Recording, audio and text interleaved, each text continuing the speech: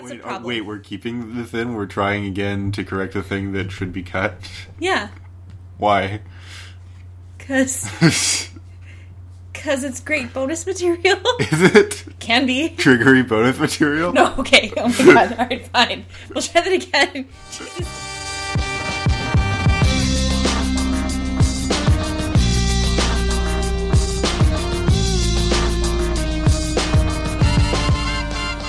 Welcome to Back in the Field. My name is Carl. And my name is Arthi, and today we're going to be touching on LOCKDOWN and USPIS, or USPIS. Yeah, we accidentally didn't get last week's episode out because of technical difficulties. Yeah. But it was... You'll hear it eventually. Yeah, I'll put it together probably over the weekend, since it's a long weekend. Happy Thanksgiving, audience, if you're an American audience. Happy American Thanksgiving. Yes. Turkey may taste like napkins, but, you know, there are worse things in life. Like the treatment of the indigenous peoples after Thanksgiving. The Pilgrims were murderers. Everyone is murderers if they're white. Hashtag. So, since we didn't get locked down out in time, this went to a really weirdly dark place. We're gonna like zoom through those two episodes, and then Con, I want to talk about real life. Mm-hmm. We're gonna talk about real life stuff. If you want out after that, no harm, no foul. Just stop listening. We literally cannot control your earphones. Yeah. Your iPod is yours, man. So, Lockdown, our general impression was meh. Should we recap the episodes? I mean, basically what happened in Lockdown is that everyone was stuck in the precinct because of reasons and... Yeah. We have... You'll hear the episode eventually. Carl and I are very meh to negative. We're pretty sure this was, like, thrown together last minute because, again, Eva Longoria came on and everyone was like, hands in the air. Oh, no. Papers flying. As for USPIS, this week's episode...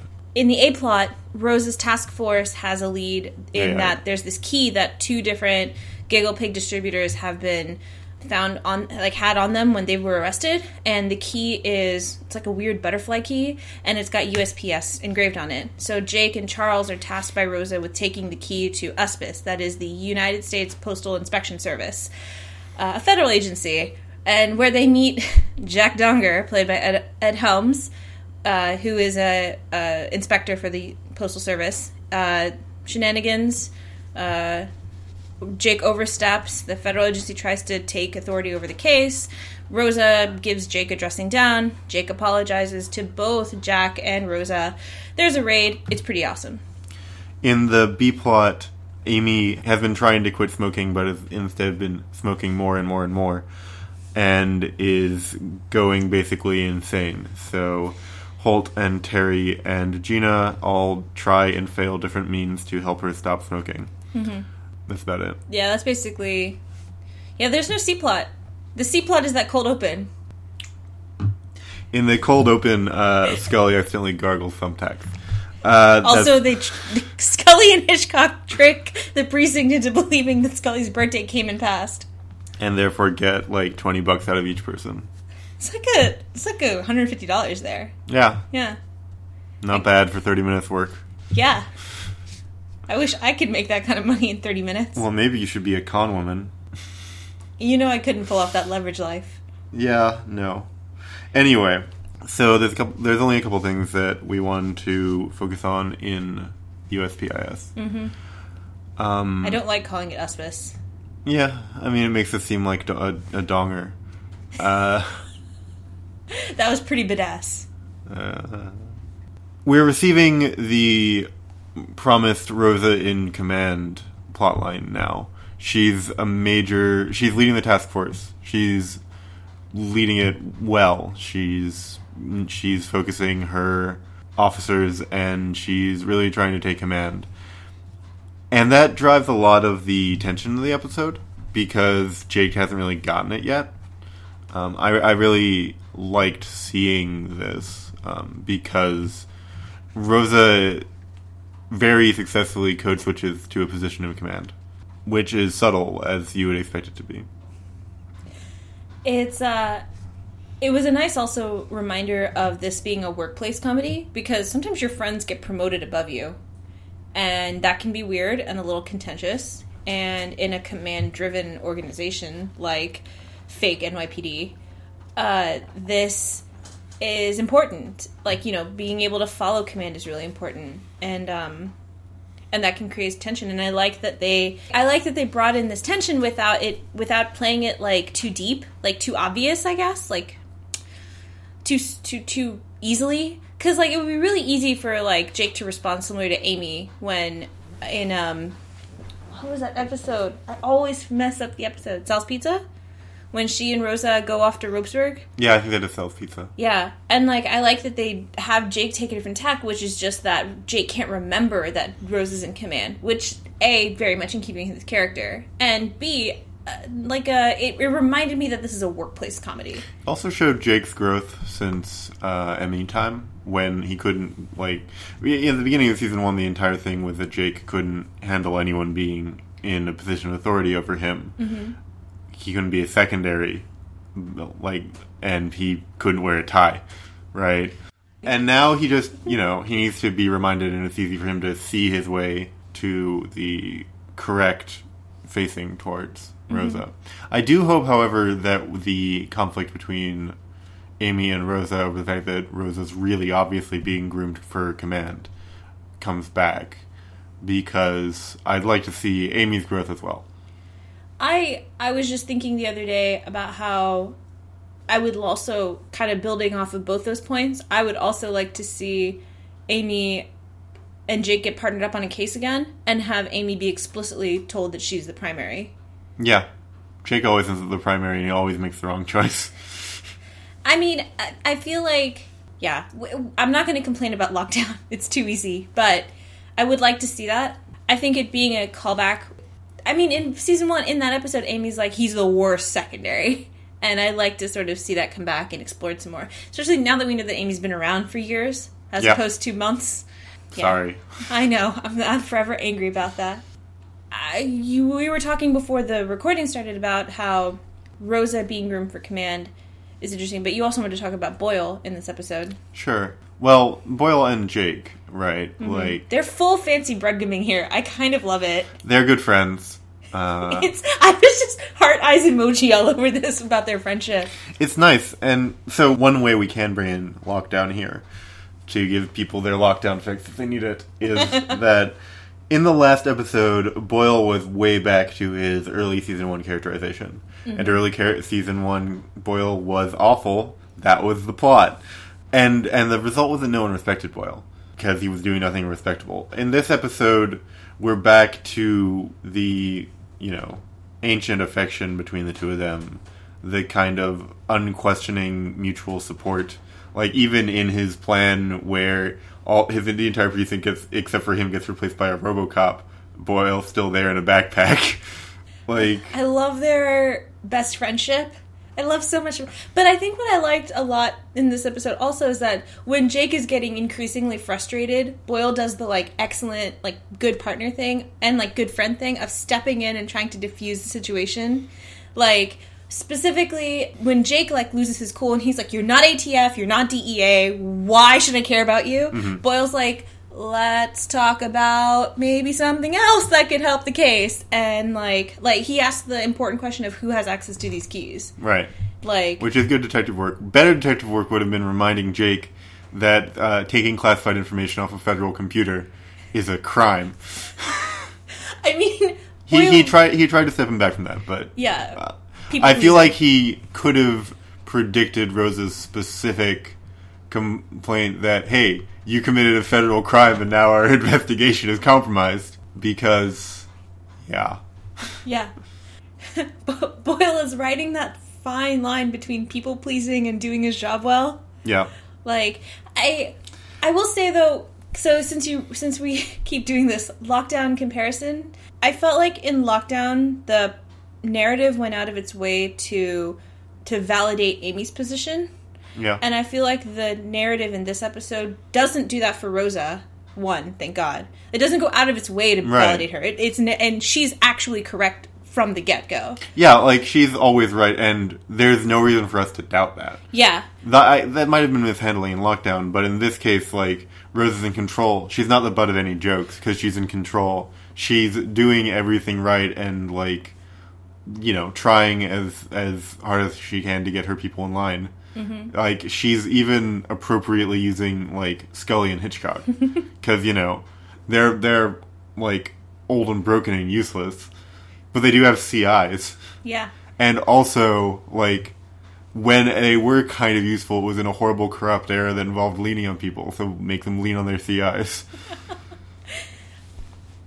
Yes. What I was going to say was this is the second episode in a row where we've seen, like, Jake makes really good points. In Lockdown, he's like, we need to keep everyone, like, appeased and, like, you know, keep the morale high. And this one, he's like, waiting, like, When something gets compromised in a drug ring, they're going to burn down everything that could make it lead back to something. Exactly. And he brings that up, and he's really, like, he's smart about it. And so, like, yeah, what Jake did was wrong, but, like... The point is, he can be smart, and he can say something correct without being right. Right. Or correct. You have a point. I've really trapped you. Excellent points, Carl. Hearts. And also, this is the second episode where that happened, and I don't know, I'm thinking back to Emmy Time, where everything Jake was suggesting was just, like, lazy. Yeah. You know? And I feel like this episode has a lot of easy throwbacks to Emmy Time, in a really positive way. As in being able to see Jake sort of, his growth and his, like, improvements as a cop and human being. Should we talk about Amy? A bit. I mean... I don't want to, really. Amy's clearly breaking up with Teddy. She can't even tell him about her major vice. Yeah, and it's smoking. She feels like hiding it? Yeah, like, I don't know. In no way she's that excited about bottling day. I'm sorry. Also, you can't hide that you're... I mean, like, she's progressed from an occasional cigarette to, like, in this episode, she's a smoker. It is portraying her as someone who, like, doesn't smoke occasionally. Right, which is really... I was thinking about this, like, she was portrayed as just being, like, an occasional smoker. Like, when she was stressed out or whatever. Yeah, I guess she's stressed out. And this validates that, like, she's stressed out because she wants to stop this, which is making her, like, want to smoke more because she associates those two states. But if that's the way it is, like, you can't hide you're a smoker from someone that you kiss. Yeah, I will never forget the cutest boy in my sophomore Spanish class. He was on the football team, and he played varsity football, and I will never forget him talking to some of his friends that I sat next to, and him saying something like, I could never date a girl who smokes, it's like kissing an ashtray. And yes, it is in fact like that. Ugh. Yeah, like, I mean, also, like, the smoke's in her clothes. Yeah, that smell sticks to you. My dad's been a smoker since he was young. Since he was my age, probably. Younger. And, like, it sticks to your clothes, it gets into all your skin, like, there's no hiding it. My favorite article of clothing that I own, and possibly my favorite possession, is this leather jacket that I wear all the time. That brown one? Yeah. I love that jacket. It's an old bomber jacket. It's, like... 5 years back we got it restored, and it's still, like, it's covered in, like, scars and stuff, and it's coming up in a bunch of places, and it's got, like, 1,000,000% of character, because it was my uncle's. He was a smoker, which, like, 6-year-old me gave him forever shit for. And it, like, the smell of smoke came out of that jacket, like, 6 years later. Yeah, I mean, my dad's had his clothes cleaned repeatedly. All of his jackets smell like smoke. Like, there's no getting away from that. Yeah. And it's not, like, necessarily, like... For the record, though, cigarettes smell awful. Pipes, though, don't smell as bad. Yeah, it depends on the way that, like... And the lingering smoke that gets in the clothes is not as bad as the actual cigarettes. Yeah. But it's not hideable. No. Like... There's a degree of dishonesty in this relationship, and that indicates that it's just going nowhere. I mean, even the fact that, like, it seems like she's having to smoke more even before she was trying to quit because she didn't want to hide it from Teddy, you know? Yeah. Whatever. Everything about her relationship with Teddy, the 3% of it that we've seen, seems to be headed, like, south. My feeling of the B-plot is that it had some great jokes, but there were a number of things that were weird about it. Like, why is Holt the one who solved his addiction with exercise? when Terry also had an addiction to food and being too fat. Help me out here, show. How's that work? Because it seems like Terry exercises 100% of his time, including when he's asleep. It seems to me that he's the one who replaced one addiction with another one. Show. You might want to look into that. Though, I will say, I tweeted during our live tweet of this that I did like seeing Terry trying to mentor Amy a little bit. Yeah. And that's been something I've been wanting all season. His mentorship never works. Like, when he tries to solve someone's personal problem, it never works. It works for Jake. There's a middle episode that I'm forgetting, but in this kind of, you have a life problem, here's how I solved it, didn't work for Boyle with the plates. Didn't work for Amy with a tub of ice water. There was a middle thing, I'm forgetting what it was. When they did, I feel like they've done this, you have a life problem, here's 3 incorrect solutions. I think they've done that more than twice. Right. I thought there were some really, really funny bits. I thought that the camera work with them going into the ice was hilarious. Marshall Boone tweeted out behind-the-scenes pics of that, by the way, of the production team doing it, of putting the episode together. I gotta see that. They were so great. Oh, God. Shout out to Marshall Boone. You are so supportive, and we love that. I love that. I'm not going to speak for Carl. I love that. Thank you, Marshall Boone. Thank you very much. Would you like to be on our podcast? Yes, that is, in fact, an open invitation. You follow me and Back in the Field on Twitter. Please just DM us. Hearts. Heart eyes emoji. Okay. I'm pretty much done with... I mean, the only thing is, my favorite line of the episode is still, wait a minute, Mr. Postman. We didn't actually talk about Boyle and... Oh my god, Boyle! No, well, like how the dynamic among Jake and Boyle and Donger works. Oh yeah, we should definitely touch on that. Yeah. Yeah. Well, this is your point, so... Right. My thing here is that, I watched this episode 4 times, sort of half by accident, half by design. And this episode improves on rewatch. So audience, I want to hear you guys' speculation on why I feel like that. Maybe you feel like that. I hope you feel like that. If you feel like that, tell us why. For me, one of the things that I noticed on multiple rewatch is that what I was telling you before the show, which is that I really like Jake playing the straight man against everyone else's, like, very strong and vibrant personalities. Like, you mentioned Sarge's exercise craziness, and Amy's neuroses, and Rosa's sort of hyper-minimalist badassery, you know, and Charles's inherent weirdness.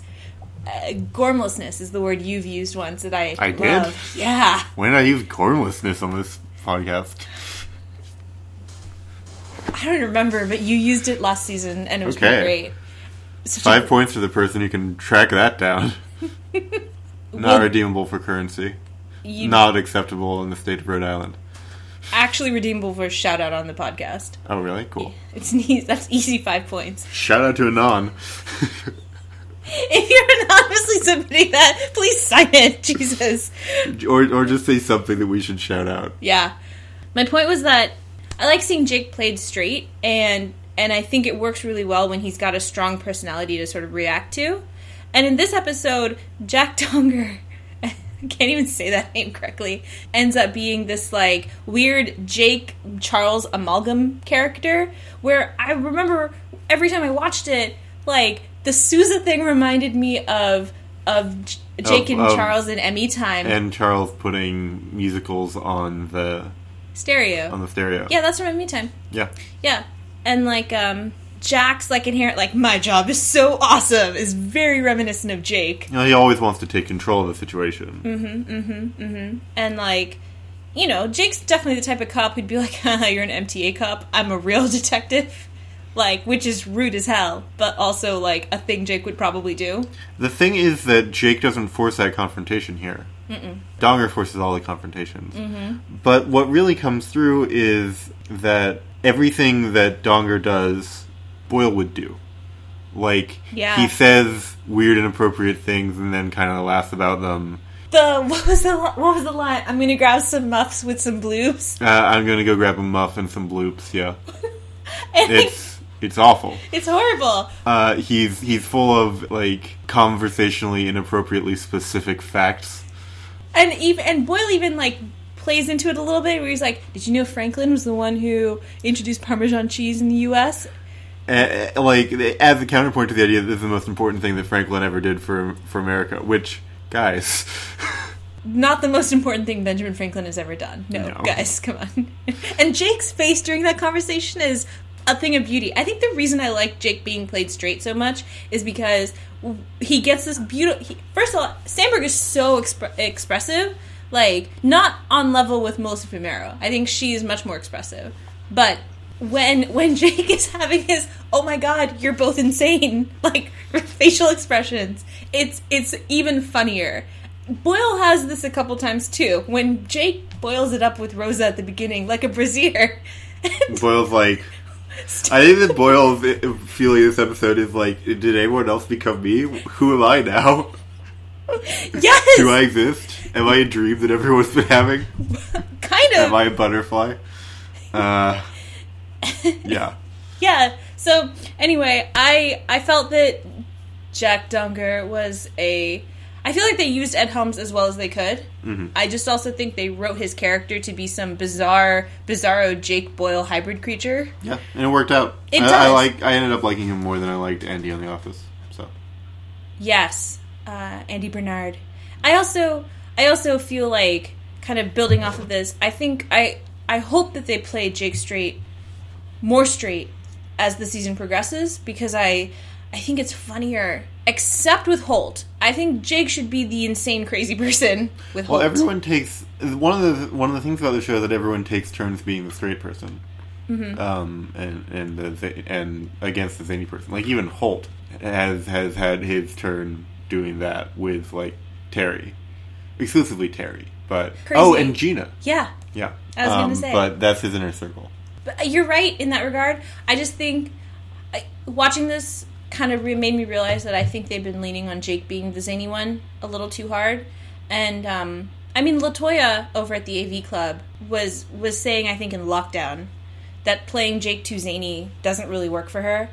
And I'm starting to... I definitely agree, because I think playing Jake zany overwhelms the other characters, because it's really easy to lean on, because that's Sandberg's style, right?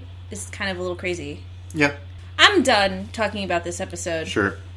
So, we're going to be going into discussing Ferguson now. So, if... That's not your jam, bye. It was fun. But we feel that we have to. Yeah, we talked about it last season. We talked about it... That was last season, huh? Yeah. It was before Charges and Specs, yeah. So, for... I'm sure you're all aware of this. I hope. Because there's no one listening to this who isn't on Tumblr or Twitter. And even when I put out a tweet from our podcast Twitter about how I was doing a lot of RTing about this. So hopefully you guys checked out my timeline that night. Yeah. We're recording this on Wednesday. The episode came out on Sunday. On Monday, the grand jury in Missouri announced that they were not going to indict Officer Darren Wilson, which meant that not that they were finding him guilty or innocent, but just that they didn't think that there needed to be a trial. Which Darren Wilson shot Mike Brown 12 times. From 150 feet away, right? Yeah. Isn't that half a football field? It's 50 yards. Football, yeah. It's for there not to be a trial is an obscene miscarriage of justice. And is completely symptomatic of the way that cops are protected by the government in Missouri specifically, in America generally. It's 8 out of 11 times a cop shoots a civilian, the grand jury will refuse to indict. Yeah, I mean, I don't have the specifics on that. I haven't actually read the article. Like, the articles are saying that what the grand jury did specifically is very rare. Except in cases like this. Oh, is that the case? Okay. That's what Vox 538 and I think maybe Economist are reporting. Okay. So it's very common for police officers and unheard of for everyone else. Yeah. Surprise. And the reason we're talking about this is because this is a cop show. And this is a police issue. And, you know, in this episode, when Jake is mouthing off to Rosa, he says that maybe they should confront the idea that the war on drugs is not worth the human cost of him having to talk to someone annoying. when in a drug raid, a police officer... So, I'm trying to recall this fact without looking it up, and I can't separate whether Ayanna Stanley Jones was the infant who was badly burned, or the child sleeping on the couch who had their chest caved in with a smoke grenade. Because both those things happened within a couple of weeks of each other. This weekend, 3 black people were killed by the police. One man who was a janitor in an unlit stairwell. A 12-year-old child who had a pellet gun was killed by a cop.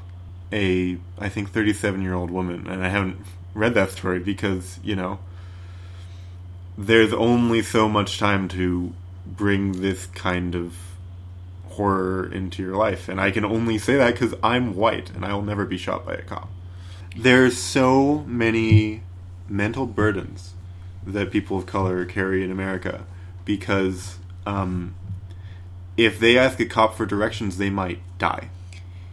Yeah, and I have the marginal fortune of not having to experience that. My privilege is that I can get away from the internet and not have to have this sort of... I can take a break, is what I'm saying. Like, I can just be like, I can't look at Twitter, I can't look at Tumblr, for Facebook, whatever, for a couple of days because my mental health cannot handle it. It is not my lived experience constantly. Yeah. And that is... I recognize that privilege in me. The show tries to deal with this in roundabout ways sometimes. And the cast does, too. I want to give credit where credit is due. The cast is good about being honest when they're asked. About how, it's something they take. I remember... Because everything is done 2 weeks ahead before it goes to print or publishing, right? So, when we were talking about Ferguson on the podcast, a couple of weeks later, all the interviews that the cast had been doing around the same time finally got printed. And I will give the cast and the producers the credit they are due. They are trying to be thoughtful in the show. And in talking about... And just existing alongside real-life events that are not funny. Yeah. They're not unconscionable. But that said, this is as much as this is a workplace comedy, this is also a police show. You said they made a conscious choice to set this in a police precinct. It's the same thing that one Anon was saying with us. It's like, why does everyone want Jake to have PTSD from his time undercover? It's like, this is a comedy. And I want the most dramatic option at all times. But I also recognize that's out of genre. Yeah.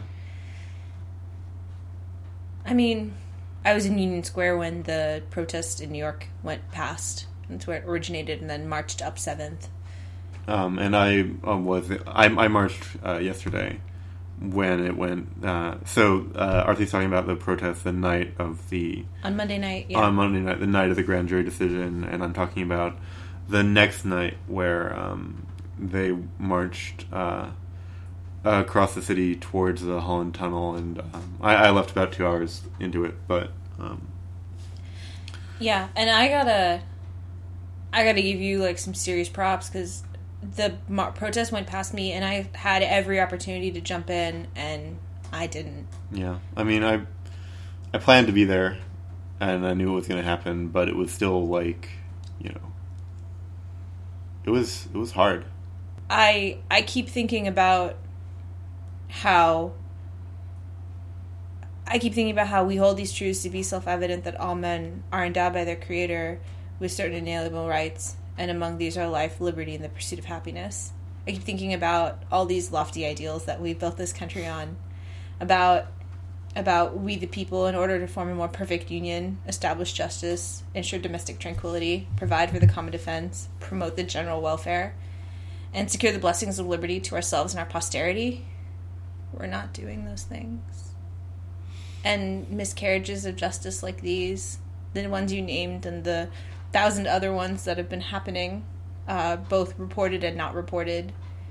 All the names that Francisca Ramsey, Chuscali, she tweeted a ton of black bodies that have been killed this year. That have been killed since Mike Brown. Yeah. 114 days, I think, is what we're at. Possibly. It was August. I just think about all of these, and I think about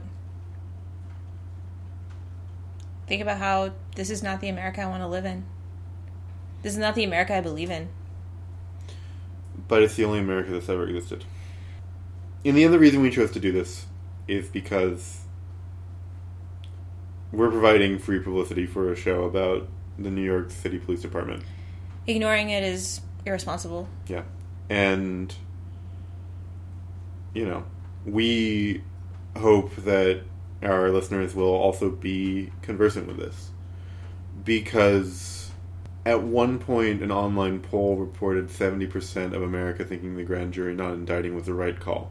You know that was because of 4chan, right? Sure. I mean, do you think the 4chan is not the result of, like, the white supremacy complex in America? They 100% are, but them creating bots to skew the vote is not... It's part of white supremacy, which is a poison that infiltrates every corner of American life and it's part of anti-blackness, which poisons discussions all over the world. And if we don't talk about it everywhere, we're never going to make any headway on it.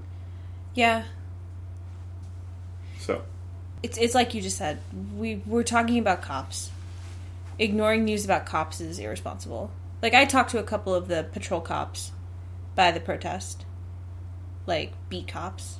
And, like, one, I think they're not allowed to say anything, given that she gave me the most non-answer answer. Yeah. And two, because, well, she said not all cops are like that, and I'm like, you're right. The problem is the ones that are painting the rest of you with that brush. And the problem is that there are enough cops that are like that a black person is killed by the police every 3 days. Is it 28 hours or 3 days? I've heard both numbers. The second number I heard was in direct juxtaposition with the fact that in Jim Crow America, a black person was lynched every 4 days. I don't know if those numbers are more accurate than Twitter numbers. No, my friend Ninja Ruski did a large write-up about rate of lynchings versus cop killings. For as spottily recorded as cop killings are, lynchings are even more spottily recorded. Yeah. The fact is that, you know, not every cop will kill a black person in their career. And not every cop would support someone who did. Every cop is a member of an organization that is putting up KKK numbers. We need that in mind going forward with this podcast. But that means you and I have to make a choice on air, I guess. Because last time we said we weren't going to bring in the real life too much into the show. Because the show clearly chooses to exist in its own little bubble. Which, fine. You know, that is a legitimate creative choice. Yeah. But we've been pretty good about not bringing in the outside. Like, this is different. This is the national conversation. Right. This is different. The thing I want to... I mean, do we... I wanted to be clear that I don't think this is an every episode feature. Sure. But I also want to be clear to them that we don't have the luxury of forgetting it.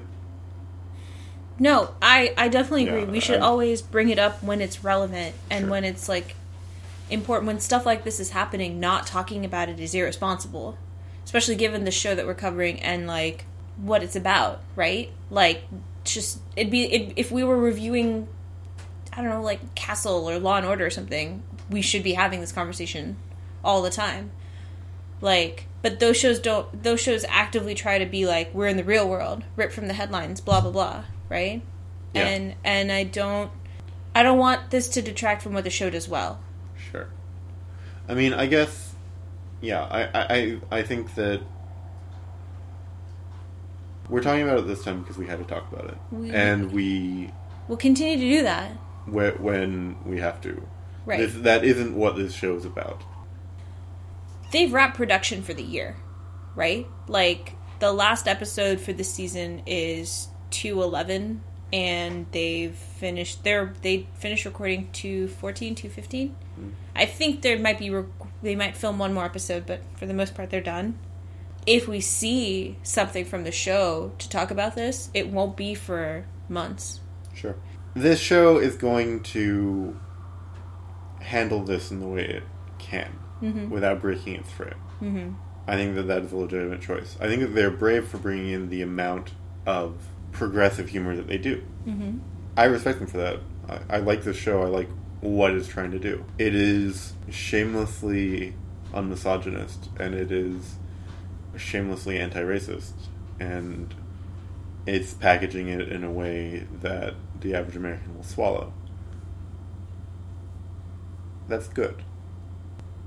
I mean, this is the poster child show for cops can be good people, and also part of something not great, right? Yeah. Like Jimmy Brogan and Podolsky last season. Wunsch less so.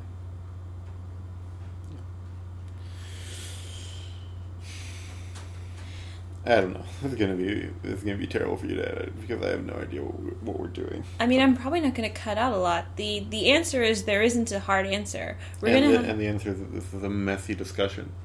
It's always going to be like messy and thorny and ugly. It's just going to be ugly. But like the fact is, like, we have to talk about it. But I also think like I think the course that we've been staying, like I think it's been healthy for us and how we contextualize the show, because I think if we forget it's a comedy, we do ourselves and the podcast and our listeners and everyone a disservice, right? Like, even like the most serious thing that could happen to a cop, one of them getting shot, is treated in the most Boyle got shot, and he got shot in the buttocks, and it's played for laughs for like 5 episodes. You know, he gets a Medal of Valor along with a horse. Like, I think, yeah, I want them to tackle serious stuff sometimes, but I also think forgetting it's a comedy just is not supposed to happen. Mm-hmm. I think we have to keep bringing it up as things happen, especially in New York. I'm pretty plain-spoken, so I'm just going to be tactless, but we can't be downers about a comedy. Watch me. I think that's a good place to end it. Sure. So for those of you who kept listening, thank you. This has been Back in the Field. I'm Carl. My name is Arthi, and hopefully we'll be back next week with a little more lighthearted material, because it's road trip. Thanks for listening, and we'll see you next week.